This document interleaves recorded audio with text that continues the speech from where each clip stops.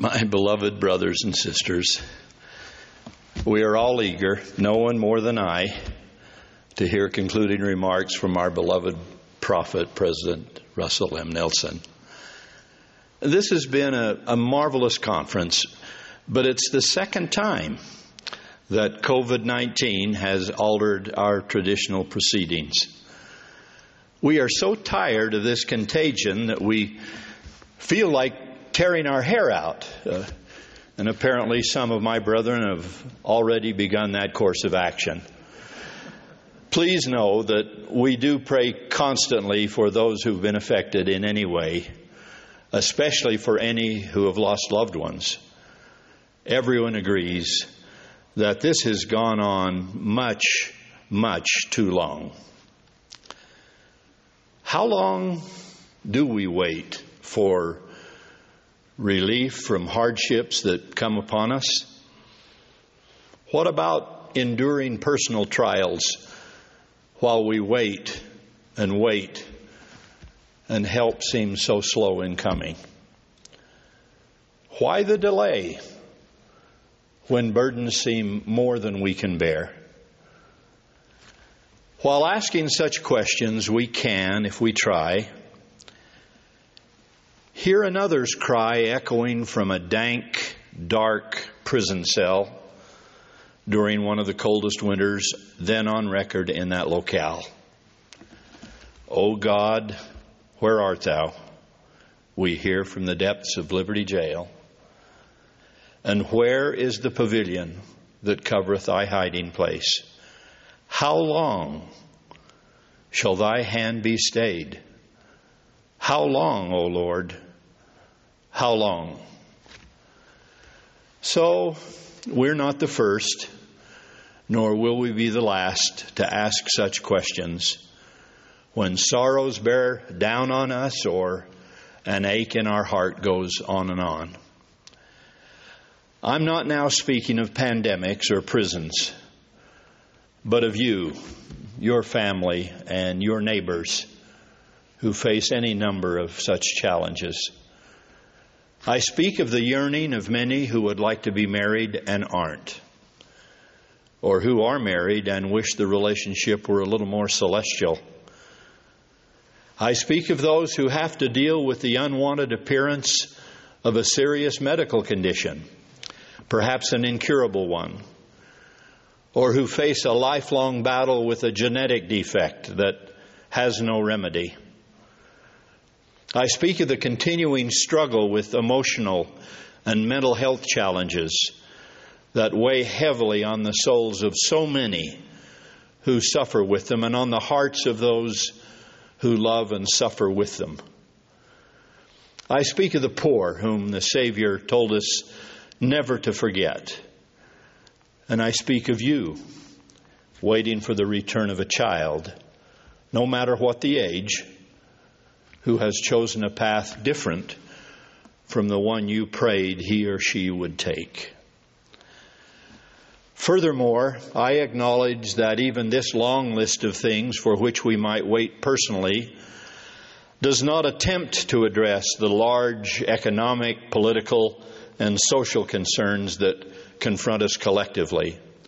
Our Father in heaven clearly expects us to address these wrenching public issues as well as the personal ones. But there will be times in our lives when even our best spiritual effort and earnest pleading prayers do not yield the victories for which we have yearned, whether that be regarding the large global matters or the small personal ones.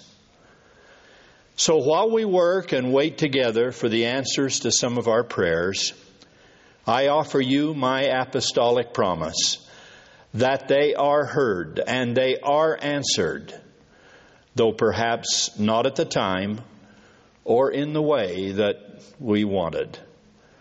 But they are always answered at the time and in the way that an omniscient and eternally compassionate parent should answer them. My beloved brothers and sisters, please understand that He who never sleeps nor slumbers cares for the happiness and ultimate exaltation of His children above all else that a divine being has to do. He is pure love, gloriously personified, and Merciful Father is His name. Well, if this is the case, you might say, shouldn't His love and mercy simply part our personal Red Seas and allow us to walk through our troubles on dry ground? Shouldn't He send 21st century seagulls winging in from somewhere to gobble up all of our pesky 21st century crickets? Well, the answer to such questions is yes. God can provide miracles instantaneously. But sooner or later, we learn that the times and seasons of our mortal journey are His, and they are His alone to direct. He administers that calendar to every one of us individually. For every infirm man healed instantly as he waits to enter the pool of Bethesda, someone else will spend 40 years in the desert waiting to enter the promised land. For every Nephi and Lehi divinely protected by an encircling flame of fire for their faith, we have an Abinadi, burned at a stake of flaming fire for his. And we remember that the same Elijah, who in an instant called down fire from heaven to bear witness against the priests of Baal, is the same Elijah who endured a period when there was no rain for years, and who for a time was fed only by the skimpy sustenance that could be carried in a raven's claw. By my estimation, that can't have been anything we would call a happy meal. The point is that faith means trusting God in good times and bad. Even if that includes some suffering, until we see His arm revealed in our behalf. That can be difficult in our modern world, when many have come to believe that the highest good in life is to avoid all suffering, that no one should ever anguish over anything. But that belief will never lead us to the measure of the stature of the fullness of Christ. With apologies to Elder Neil A. Maxwell for daring to modify and enlarge something he once said, I too suggest that one's life cannot be both faith-filled and stress-free. It simply will not work to glide naively through life, saying as we sip another glass of lemonade, Lord, give me all Thy choicest virtues, but be certain not to give me grief, nor sorrow, nor pain, nor opposition. Please do not let anyone dislike me or betray me. And above all, do not ever let me feel forsaken by Thee or those I love. In fact, Lord, be careful to keep me from all the experiences that made Thee divine. And then when the rough sledding by everyone else is over, please let me come and dwell with Thee, where I can boast about how similar our strengths and our characters are as I float along on my cloud of comfortable Christianity. My beloved brothers and sisters, Christianity is comforting, but it is often not comfortable.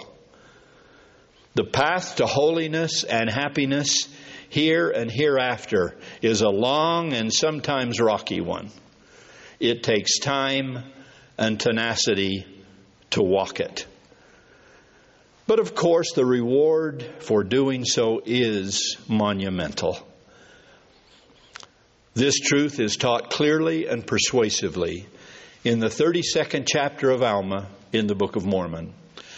There, this great high priest teaches that if the Word of God is planted in our hearts as a mere seed, and if we care enough to water, weed, nourish, and encourage it, it will in the future bear fruit, which is most precious, sweet above all that is sweet, the consuming of which leads to a condition of no more thirst and no more hunger. Many lessons are taught in this remarkable chapter, but central to them all is the axiom that the seed has to be nourished and we must wait for it to mature. We look forward with an eye of faith to the fruit thereof, the record says. Our harvest, Alma quotes, comes by and by. Little wonder that he concludes his remarkable instruction by repeating 3 times a call for diligence and patience in nurturing the Word of God in our hearts, waiting, as he says, with long suffering for the tree to bring forth fruit unto you. COVID and cancer, doubt and dismay, financial trouble and family trials. When will these burdens be lifted?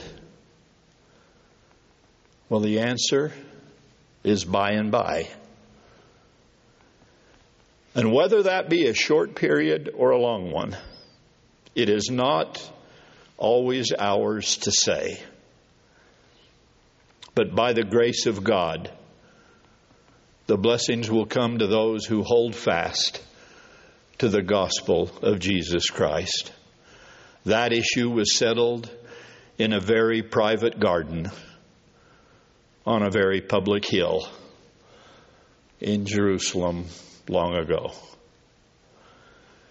As we now hear our beloved prophet close this conference, may we remember, as Russell Nelson has demonstrated all of his life, that those who wait upon the Lord shall renew their strength and shall mount up with wings as eagles. They shall run and not be weary.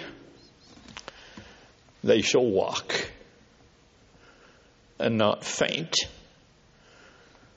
I pray that by and by, sooner or late, these blessings will come to every one of you who seeks relief from your sorrow and freedom from your grief.